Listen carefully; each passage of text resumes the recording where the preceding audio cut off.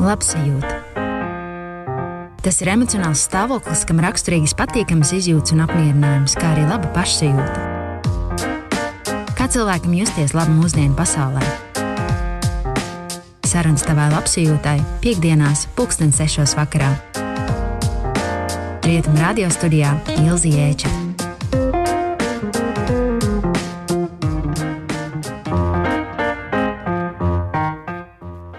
Ir 13 minūtes pār 6 piektdienas vakarā, un kā vienmēr šajā laikā mēs raidījumā Labsajūtas sarunas parunājam ar dažādiem cilvēkiem par labsajūtas jautājumiem. Šovakar runāsim par cilvēku līdzdalību kā labsajūtas nevien veicinošu, bet nepieciešamu faktoru. Mūsu labsajūta ietekmē mūsu uzturs, emocijas, miega kvalitāti un kvantitāti, kustību, bet arī sociālā vide, kurai jūtamies piederīgi un kuru jūtamies spējīgi ietekmēt. Tāpat arī dabiski ir mūsu vēlme justies droši, uzņemties risku, kā arī atrast lielākas vērtības, par kurām iestāties un cīnīties. Studijā esmu es, Ilze Jēče, un šovakar ar mani kopā ir pilsoniski aktīvs cilvēks, kā arī 13. Saeimas deputāte Inese Voika. Un ar Inesi iepazinos pirms jau aptuveni 7 gadiem, kad mans kolēģis jau bija ar lielu prieku izgājušas mentoringa skolas pie Ineses, un tad ar Inesi gribējām arī likt galvas kopā, lai veidot tālāk kursus sievietēm. Kuras ideja nerealizējās, bet tā nu ik pa brīdim mēs satiekamies, lai padalītos pārdomās un domās par to, cik svarīgi ir jēgpilni ikvienam atrast veidu, kā savā dzīvē tiekties uz lielāku mērķu sasniegšanu, tā skatā to, kas ne tikai bagātina savas paša dzīvi, bet kalpo arī pārējai sabiedrībai. Sveiki, Ines! Labvakar!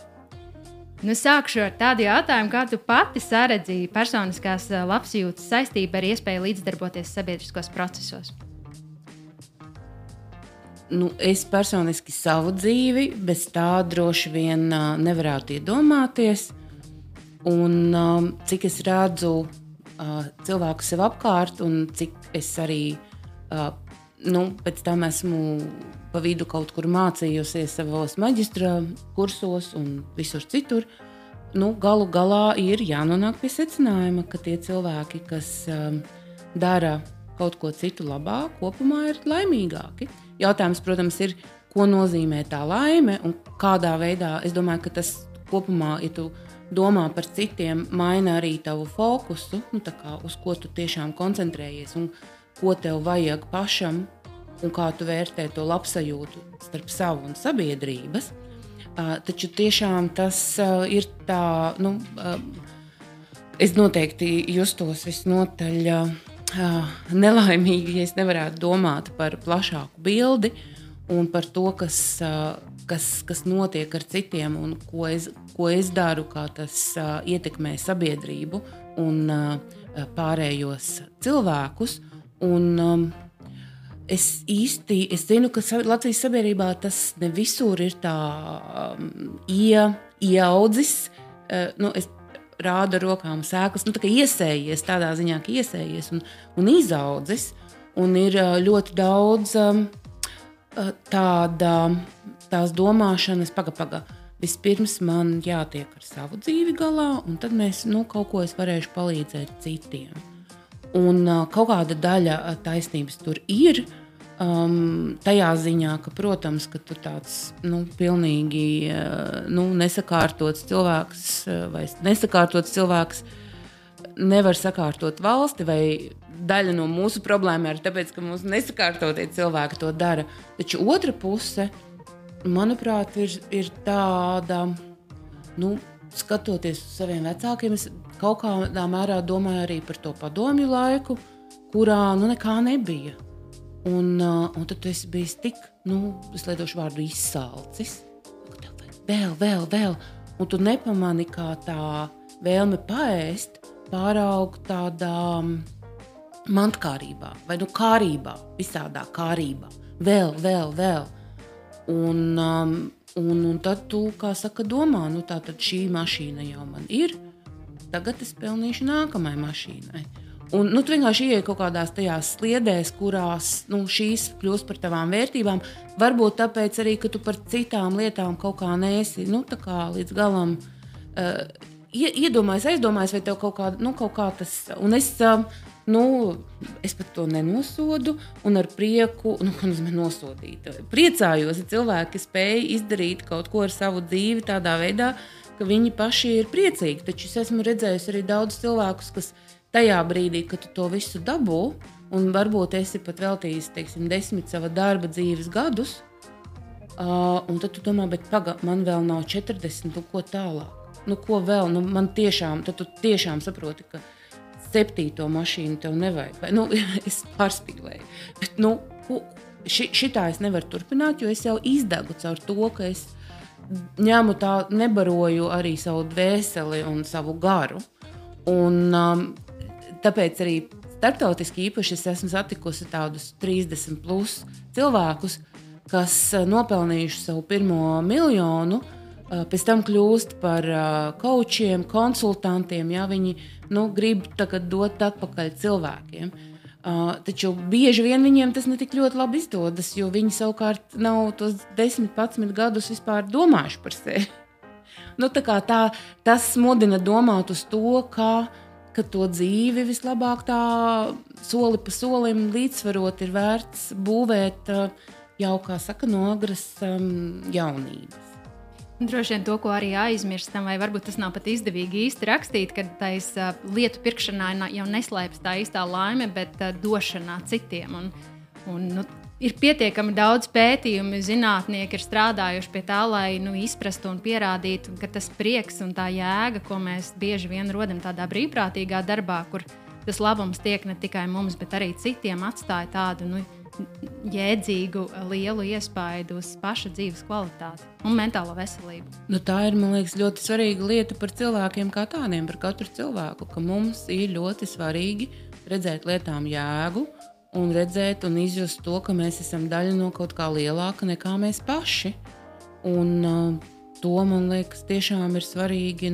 Protams, ir daudz dažādu darbu, kurus mums ļoti sabiedrībā vajag, kas nav tie, kas tiešām dos to gandarījumu, un tad ir labi, ka to var, kā saka, apvienot ar to, ko tu dari pēc tam. Man liekas, ka mums jau protams, caur ģimenēm, bet arī skolās mums tomēr vairāk ir jārunā par šo, jārāda piemērs tam, kā var nodzīvot dzīvi tā, lai tu tiešām esi daļa no kaut kā. Jo tas, man liekas, iet roku rokā ar to, kā ne tikai tas, ko es daru, cilvēki, kas strādā sabiedrisku darbu, piemēram, iet palīdzēt cilvēkiem vecoļaužu pansionātos, viņš arī savu kaimiņu sirmgalvi trepēs, nepametīs vienu. Tu kļūsti redzīgāks ar to, ko tu dari, iekāpjot kāda cilvēka vai kāda pamesta suņa ādā un paskatoties no tā, un tu viņam palīdzi, tu kļūsti redzīgāks. Un tas, man liekas, ka tā lieta, kas mani uztrauc, skatoties uz daudziem līdzcilvēkiem vai lasot par viņu domām, ir tā, ka mēs tādi neredzīgi par tiem citiem cilvēkiem esam, ka mēs neredzam to, ka tiešām kādam sākot jau no pavisam praktisku, ka kāds tev paklūp priekšā, ka tu nereaģē, ka tu domā tikai par sevi. Vai tu esi tā, vispār tā tavā pasaulē tie cilvēki, kas apkārt tādā veidā neiekļūt, vai tu neredzi, ka tu vari viņam palīdzēt. Nepamani to, un beidzot ar tādām lielākām lietām. Man liekas, ka jauni cilvēki mainās, un kaut kā labāka dzīve droši vien viņiem ir bijusi, un paldies visiem vecākiem, kas tos jaunos cilvēkus tagad ir audzinājuši cauri grūtajiem 90. un tālākajiem gadiem, kas nav bijuši viegli, tomēr ļaut viņiem būt brīviem, domāt pašiem, un izskatās, kā saka, ka tad, ja tu tā dzīvo, ka tad tā līdzjūtība, līdzcietība, empātija, jauniešos viņu redz, un tā jau tam arī vajadzētu būt. Ar citu nezinu, vai zini, bet līdzjūtība ir ļoti saistīta ar to dzīves ātrumu, kurā esam. Un bija vēl viens cits liels pētījums, kur noskaidroja, ka tomēr, ja mēs steidzinām pētījumu tos objektus, viņiem ir mazāk spēja līdzi just, un viņi vairāk tiec uz to mērķi un skrien uz nākamo lekciju un tā tālāk, bet arī tas dzīves ātrums tomēr ietekmē to mūsu spēju apstāties, redzēt vai saredzēt. Un līdz ar to tas dzīves palēlinājums droši vien arī dod to efektu, ka mēs sākam saskatīt. Protams, jo tad, ja tu skrien, tad īstenībā jau tu, kā saka, nepiedari pats sev. Tu strādā uz tiem uzdevumiem, tu skrien uz priekšu uz to, kas tev ir jādara. Un tu esi savā, kā saka, laika grafika kalps. Un tādā ziņā es domāju, ka Latvija ir burvīga vieta. Liepāja ir burvīga lieta. Kurzem ir burvīga lieta. Es šodien biju Rucavā un Dunikā. Tā, no tā, cik mēs ātri dzīvojam, vai pareizāk sakot, cik mēs lēni dzīvojam. Protams, cilvēkiem no Rucavas liekas, ka Liepāja dzīvo ātri, un liepājniekiem liekas, ka Rīga dzīvo ātri. Un Rīgas temps daudziem, kā saka, liek izsprukt no Rīgas ārā. Taču man ir bijusi iespēja vērot tempu, kādā dzīvo cilvēki Amerikā.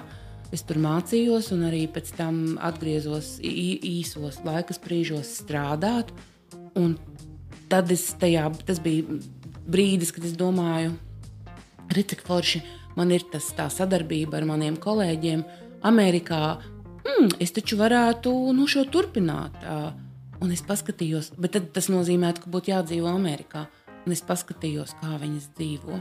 Un tas ir neticami. Viņām ir mūsu saruna, lai kaut ko izplānotu, notika no bez 15:06 līdz 6 no rīta, jo 6:05 bija jābūt ārā, lai 6:30 aizvestu bērnus uz skolu, jo, protams, viņi ir jāved, jo viņi nevar aizbraukt ar transportu.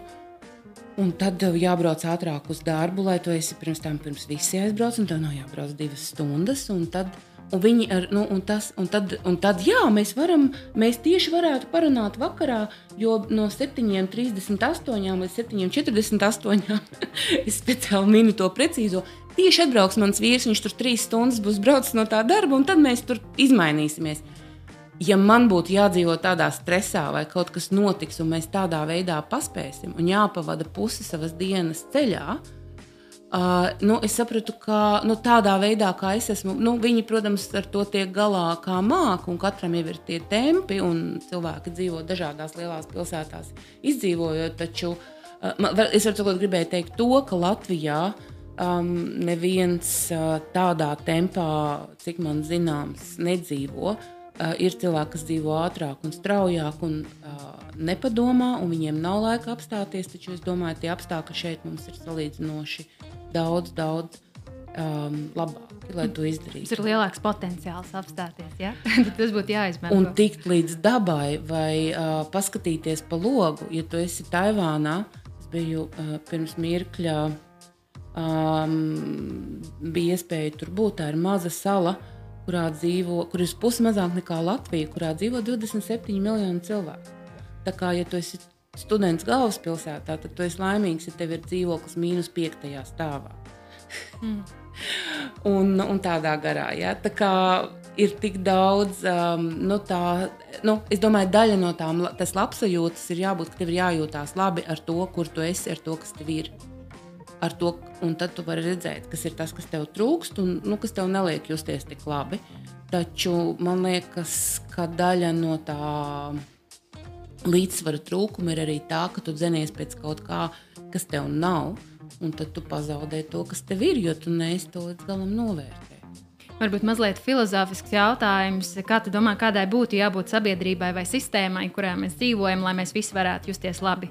Ņemot vērā, ka mēs esam ļoti dažādi. Tu pieminēji Ameriku, bet tai pašā Amerikā ir ļoti daudz subkultūras, kuras dzīvo dažādi, uzskata lietas savādāk viens par otru, un ir dažādas reliģijas un citu pieredzes, pārliecības, kuras konfliktē. Pirmkārt, ir skaidrs, ka Latvija vienmēr būs Eiropā. Tā tas, kā lai saka, uz zemes tā ir nolicies, ka mēs... Un līdz ar to gadu simtiem tā mūsu pieredze ir mainījusies par to, kā lietām notikt, ir tāda eiropeiska, jo es domāju, daudz pasaules valstis, kur ir vienkārši tā kā ļoti daudz kas citādāks, un tāpēc tur citādāk visi tā formula labsajūtai un kopēji sabiedrības laimē vērpjās.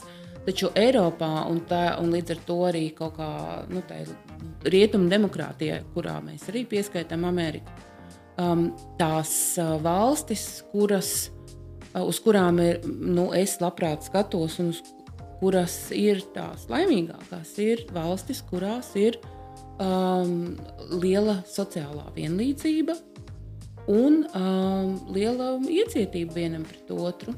Un tās ir Skandināvijas valstis, kurās kultūra un vērtības par to, cik tev vajag, lai tu būtu laimīgs tieši naudas ziņā.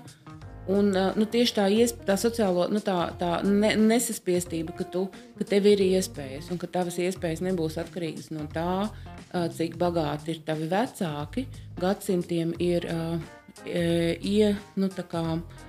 iesakņojušās. Es pati esmu 90. gadu sākumā kā studente, uzreiz pēc neatkarības man bija iespēja, apmēram gadu biju Dānijā, runāju dāniski, un tad kopš tiem laikiem, tad man tā Skandināvija, es viņu esmu spējusi vērot, un, protams, interesanti runāt par tām sabiedrībām un izaicināt, tām, kas tur notiek, ne jau tā, ka nav tādas sapņu valstis, taču arī, mūsdienās jau parādās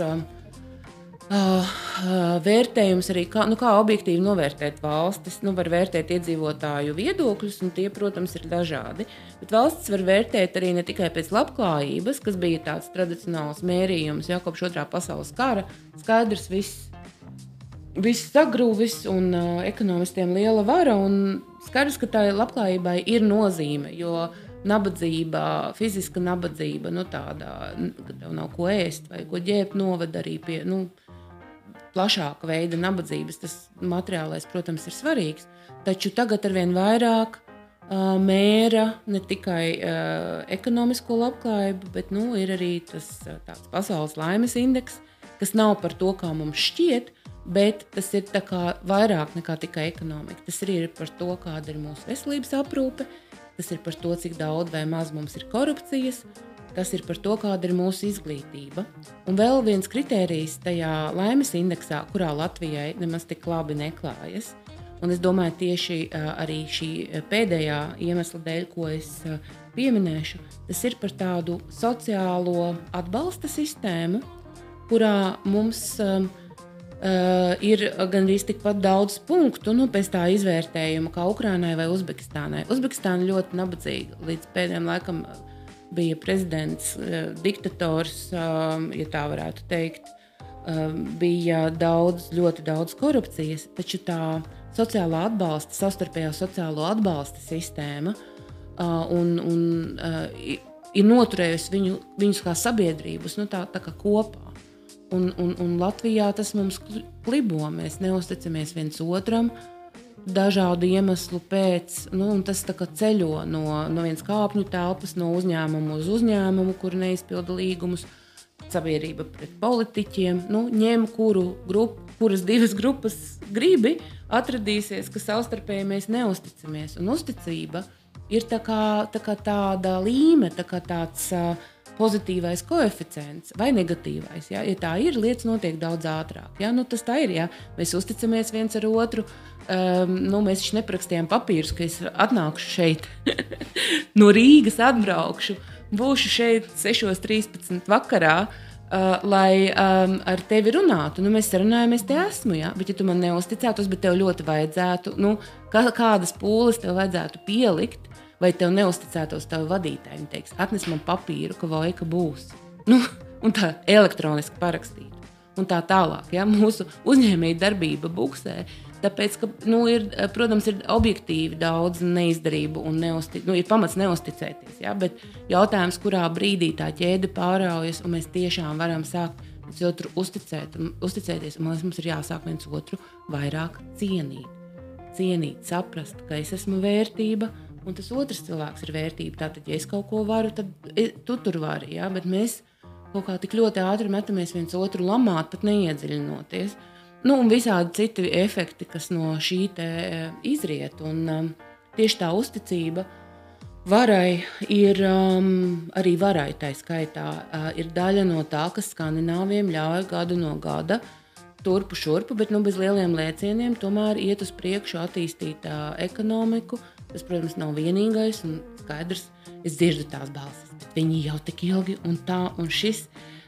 Protams, jautājums jau vienmēr ir, ko mēs no tā varam mācīties. Tas nav par kopēšanu, tas nav par vēlmi būt kādam citam, mums ir jābūt mums pašiem, bet jāskatās arī, ko, man labi piemēri iedvesmo arī no sliktiem var ļoti labi mācīties. Tāpēc par uzticību un Skandināviju, man liekas, interesants piemērs no Covid krīzes sāgas ir par to, ka Zviedrija izvēlējās tādu modeli, kurā viņi arī neko nedarīja, īpaši martā, kad viss sākās un daudzas valstis daudz ko apturēja. Un sākumā Zviedrijā neklājās tik labi, daudz cilvēki, īpaši vecoļaužu namos, nomira, liela tāda zinātnieki no malas turpat Zviedrijā kritizēja, tagad daži zinātnieki vispār ir atlaisti par to, ka viņi kritizē un brauc prom, var sakot, neiet tik viegli. Bet sabiedrība tam galvenajam epidemiologam un valdībai, kas viņam uzticās. Pie tāda mirušo skaita, kāds viņiem ir, Latvijā būtu kritis ne tikai galvenais epidemiologs, veselības ministre, valdība, bet varbūt vēl 5 valdības pēc tam. Ja? Mums jau ar visu to, cik labi tam pirmajam krīzes vilnim mēs tikām cauri, bija daudz cilvēku, kas bija gatavi dāvāt uzticību valdībai, cilvēki, kas pamanīja, ka valdība ir svarīga, ka grūtos brīžos tev uz viņu būs jāuzticās, un ka šī valdība tieši ar medicīniskām lietām tika galā, ko novērtēja starptautiski. Nē, mēs nevaram pateikt, šis bija labi, tas es absolutizēju, ja, bet es domāju, tādas balsis bija ļoti skaļas par to, ka labi, šito, labi stāsta, ko viņi tur izdarīja, bet šito un vēl kaut ko neizdarīja un paskaties, cik man slikti iet. Ja? Visu laiku es neredzu to, tik daudzos cilvēkos to spēju atvērties un pateikt, paldies, šo es novērtēju. Protams, ir daudz cilvēki, kas to arī ir izdarījuši, un tāpēc valdība ir noturējusies, un mēs tagad varam, kaut kā mēs tiekam uz priekšu, bet daudz, kas tieši šajā jomā, es domāju, mums tieši sabiedrībā pašā ir savādāk nekā Skandināvijā. Un ja es varu vēl piebilst par Covid, man liekas, ka ļoti laba lieta, ko veselības ministre un kopā pārī ar premjeru Kāriņu izdarīja tā, ka es pat sākumā, kad Ilze Viņķele iznāca, sākās Covid, un Ilze Viņķele ir ministri no manas partijas. Tātad, mēs strādājam tieši kopā, es Saeimā, viņa valdībā, mēs viņu sadarbojamies, uzraugam, darām to, kas Saeimai jādara veselības jomā. Bet, protams, kad ir krīze, mēs arī skatāmies tāpat kā visi citi, kas būs. Viņi iznāk ārā un saka, būs mums, mēs ieviesīsim ārkārtas stāvokli, un mīļā sabiedrība, jums būs jāmazgā rokas. Es saku, tiešām es atceros, ka es domāju, par ko viņi tagad runā. Mēs sagaidām, ka valdībā atnāks un visu izdarīs mūsu vietā. Ja? Un viņi saka, man tagad būs jādistancējās un jāmazgā rokas. Es domāju, viņi ir teikusi prātā, viņi tūlīt nolinčos par to vien, ka viņi ir teikusi, ka sabiedrībai kaut kas ir jādara. Taču viņai, protams, bija pilnīgi taisnība. Un paldies visiem cilvēkiem, kas Latvijā saprata, ka tiešām no katra no mums, cik mēs distancējamies un mazgājam rokas, tas arī ir atkarīgs. Un es ceru, ka to mēs varēsim saprast arī šajā brīdī, kad daudz, kur mēs esam bijuši tādi daudz viet nepiesardzīgi, ja, un Covid šobrīd izplatās. Bet tas, ka Ilze Viņķele uzdrīkstējās tiešām vērsties pie sabiedrības, aicinot ar uzticēšanos. Ja? Es domāju, sabiedrība atbildēja ar to, ja viņi uzticējās. Es ticu, ka jūs mazgāsiet rokas. Un es tādā ziņā no viņas, kā pieredzējušāks politiķis, varētu teikt, šajā brīdī daudz mācījos, kā to praksē Latvijā, ja tev ir pietiekami drosmes un tu pietiekami iejūtīgi to palūdz, tad sabiedrība arī sadzird. Labi, paldies par šo sarunas epizodi un aiziesim muzikālā pauzē, pēc tam arī vairāk parunāsim par mūsu uzticību varai. Kā cilvēkam justies labi mūsdienu pasaulē? Esmu atpakaļ studijā ar Labsajūtas sarunām, kas šodien veltīts tādai tēmai kā līdzdalība, kā labsajūtas pamats. Sarunājamies ar Inesi Voiku. Ines, tu minēji arī, ka Latvijā ir diezgan varbūt liela neticība varai vai arī spējai kaut ko mainīt man kā individai vai man kā individu grupai. Kā tavuprāt varētu veicināt šo līdzdalību un uzticību, ka kaut kas ir iespējams un izmaināms? Ja tā var teikt, es varu sākt ar sevi, tā nebūs politiska reklāma. Es domāju, ka daļa no tās neticības, protams, izriet no tā, kāda vara līdz šim ir Latvijā bijusi, no pieredzes. Un skaidrs, ka cilvēki nepiedalās tur, kur viņi neredz tam jēgu, baidās vai vēl kaut ko dara. Jā, cilvēki ir gatavi ieguldīties, ja tu redzi jēgu. Es esmu politikā 2 gadus. Un es apkārt redzu tādu neusticību pret nevalstiskiem partneriem no valdības un Saeimas puses.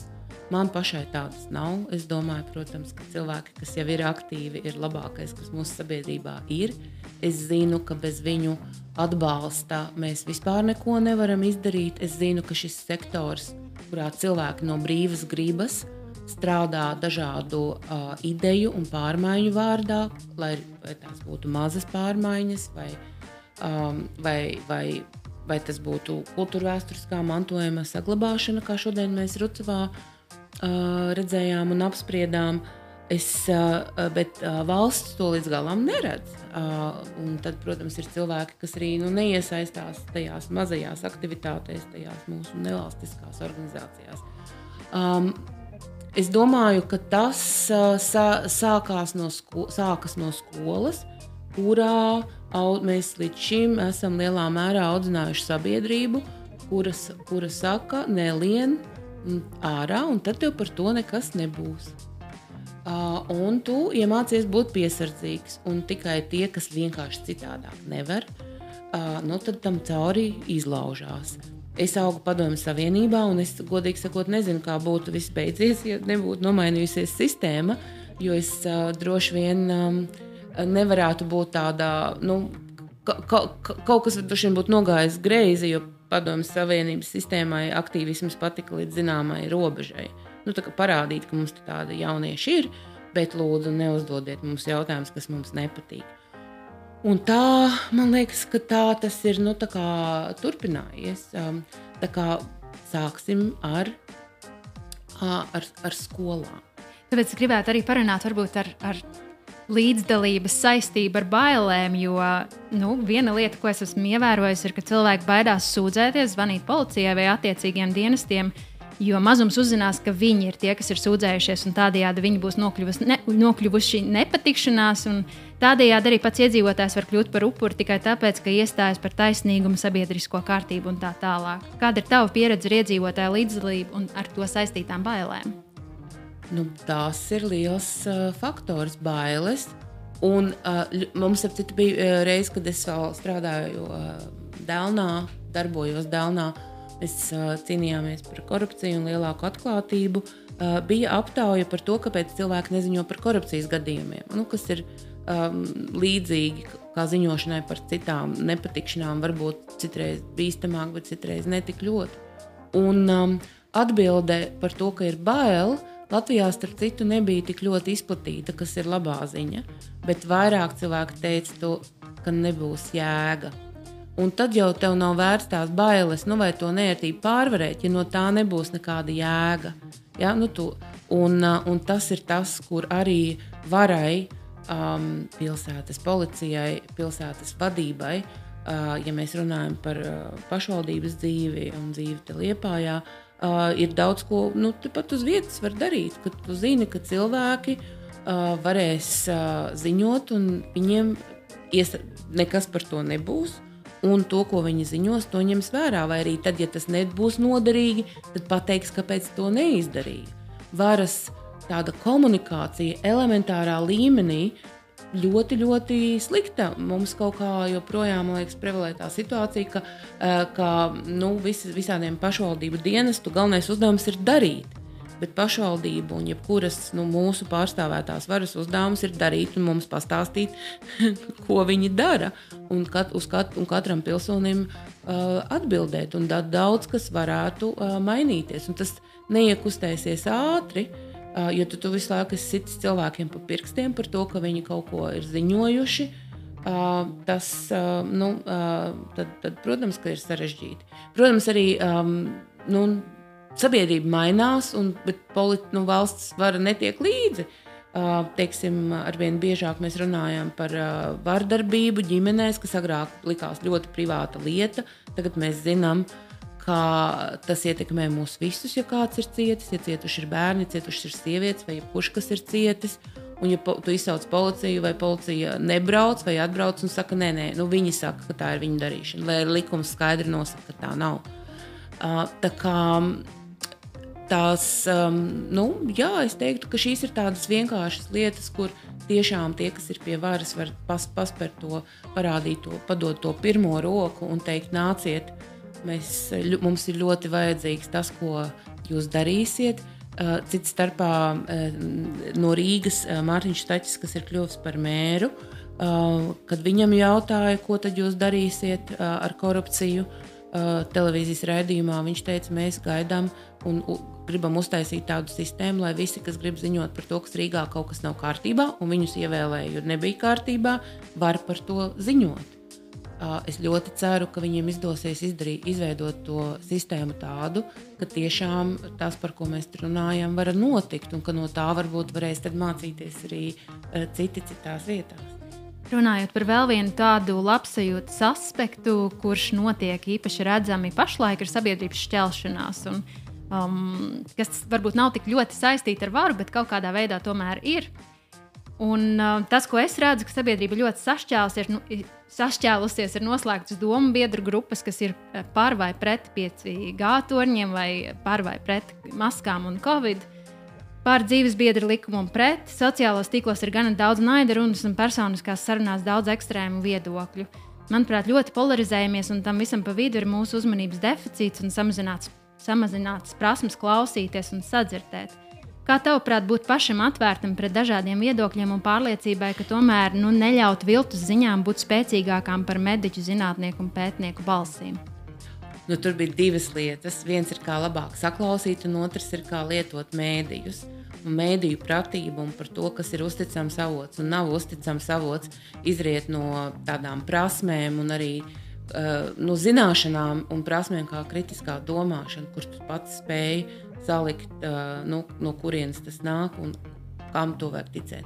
Man liekas, ka tie cilvēki, kas negrib tik ļoti uzņemties atbildību par savu dzīvi, arī labprāt tic šim, un galu galā tur ir sazvērts. Tāpēc tev nevajag tad iesaistīties, jo galu galā tur ir kaut kādi masoni, kas sēž un izlem tavā vietā. Tāpēc, labāk es dzīvošu, tā kā savu dzīvi un neiesaistīšos.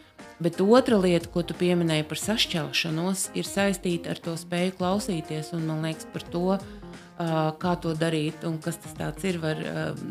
Daudz ir vērts runāt un praktizēt to, jo tas nav viegli. Un Latvijā sabiedrībā cilvēkiem jātiek pāri tam punktam, ka uzklausīt pretēji viedokli nozīmē tam piekrist. Un tāpēc mēs viņu nemaz nevaram, es nedrīkstu tevi uzklausīt. Tiklīdz es dzirdu, ka tu domā ne tā kā es, man ir jāpārtrauc klausīties, jo pielips. Un tas ir ļoti, un tas nostrādā instinkta līmenī.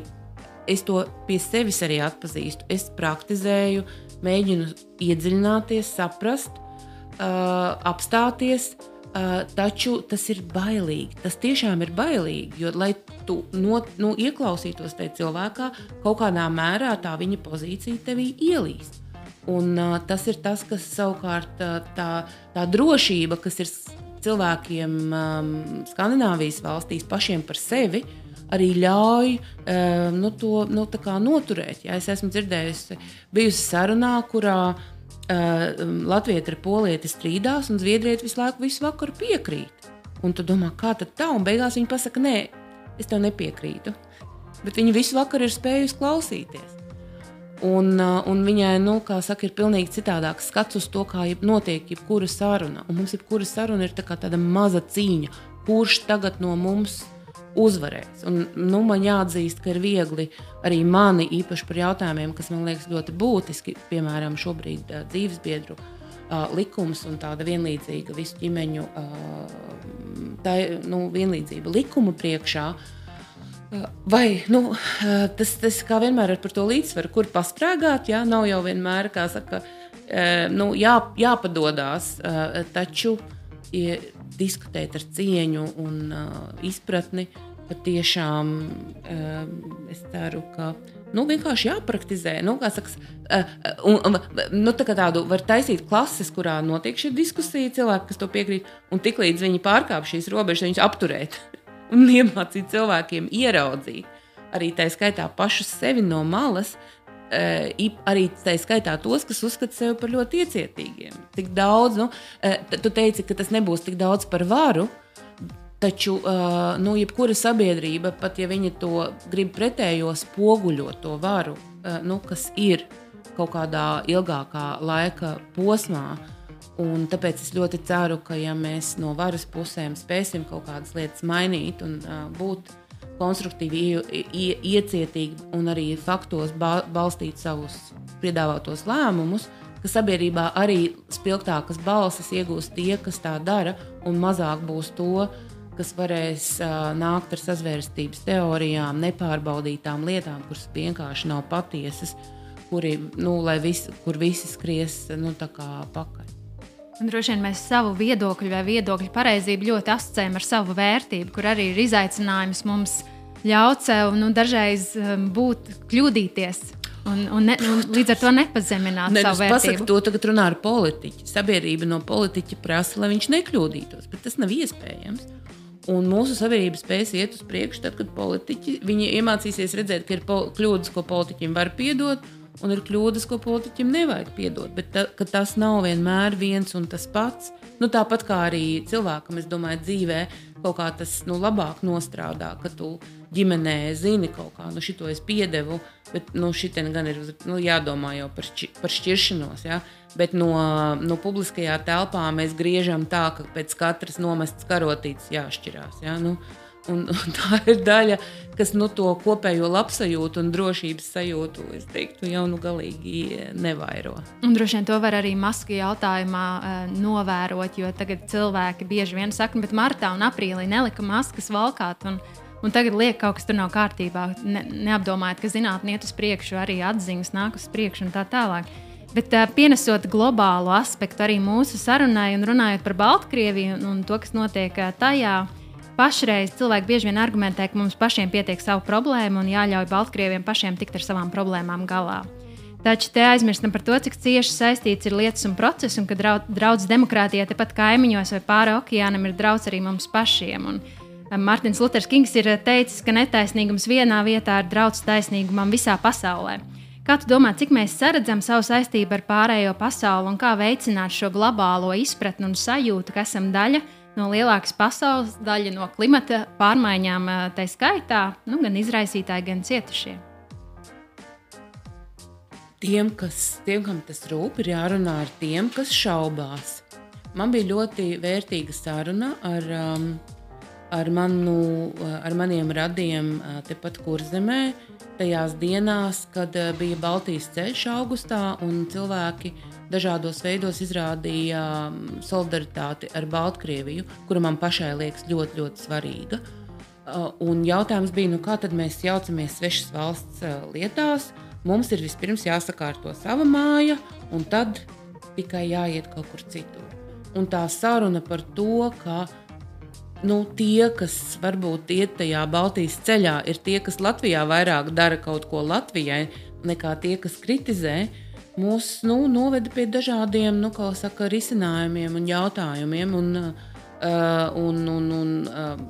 tie, kas iet protesta gājienos, jāņem līdzi tie, kas jau ir gatavi. Un es ceru, te mēdījiem ir liela nozīme runāt par šiem jautājumiem, jo pats jau tev vajag kaut kādus orientierus. Un man savā laikā tieši par starptautisko solidaritāti ir bijuši tādi draugi un atbalsts tādā caur vienu draugu Norvēģijā, kuras iemācījos vēl tad, kad mums Latvijai atvērās pasaule, kur vienkārši cilvēki, kuri strādā par skolotājiem, medmāsām, kuri nav ne prezidenti, ne politiķi, katru tomēr atrod laiku un spēku iedziļināties to valstu sāpēs, kas atrodas pasaulē.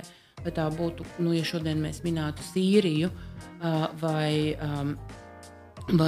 Baltkrieviju, ko mēs te pieminējām, vai citas valstis, kurās šobrīd krājas grūti Armēnijai, Azerbaidžānai, kur mums nav jāpiedalās tajos risinājumos, bet tai sabiedrībā ir ļoti, ļoti svarīgi, un viņi mūs sadzird, ka tā solidaritāte ir, ka mums rūp, tas sākās no tās sirds, un man liekas, ka mēs spējam saprast cilvēkus citās valstīs un kaut kādu daļu no tā sava laika tam veltīt. Kādreiz tu veidoji mentoringu skolas sievietēm, stiprinot viņu līderības prasmes. Kā tavuprāt veicināt lielāku sieviešu līdzdalību politikā, pašvaldībās, lēmumu pieņemšanas procesos un kas tam traucē? Es domāju, ka mums atkal ir jāiet atpakaļ pie izglītības un skolas,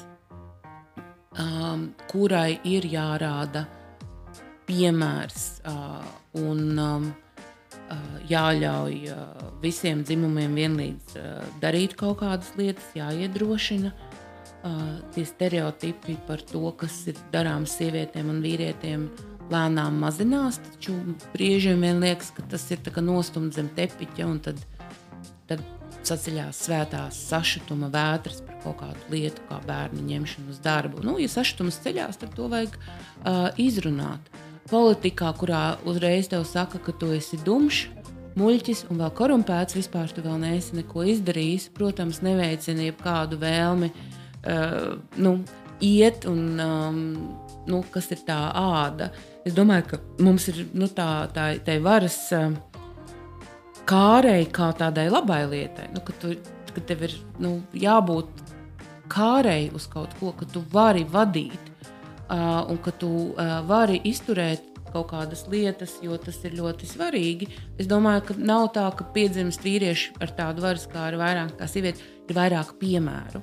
Un tāpēc es ceru, ka sievietes politikā kā piemērs, neaizmirstot par to, ka ir īpaši jāaicina citus cilvēkus pievienoties, varētu arī būt tas solis. Šobrīd Saeimā ir lielākais sieviešu skaits, kas jebkad Latvijas Saeimā ir bijis. 31 bija.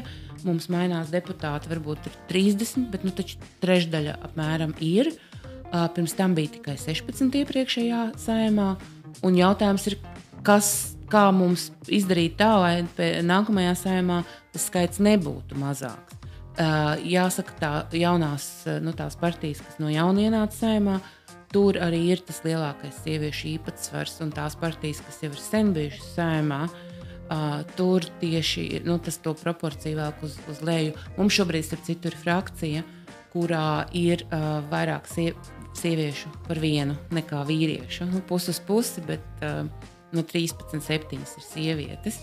Un es ceru, ka tas iedrošinās arī citas iesaistīties tajos politiskos spēkos, kas politiski ir pieņemami, dot savu balsi, es domāju, mācīties, uzstāt, runāt, pastāvēt uz savu, tā, lai radītu tādu, es domāju, mēs runājam šeit par labsajūtu, tā labsajūta, ka tu esi izdarījis visu, ko tu esi varējis, ne tikai priekš sevis, bet arī mazliet plašākā veidā. Man liekas, ka tā ir ļoti laba labsajūta.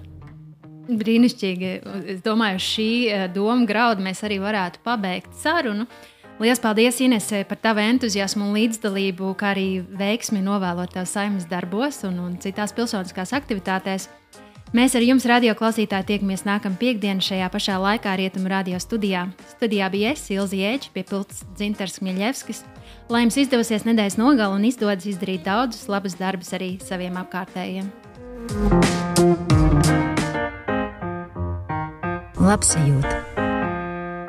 Tas ir emocionāls stāvoklis, kam raksturīgas patīkamas izjūtas un apmierinājums, kā arī laba pašsajūta. Kā cilvēkam justies labi mūsdienu pasaulē? sarunas tavai labsajūtai piektdienās 6:00 vakarā. Rietumu radio studijā Ilze Jēče.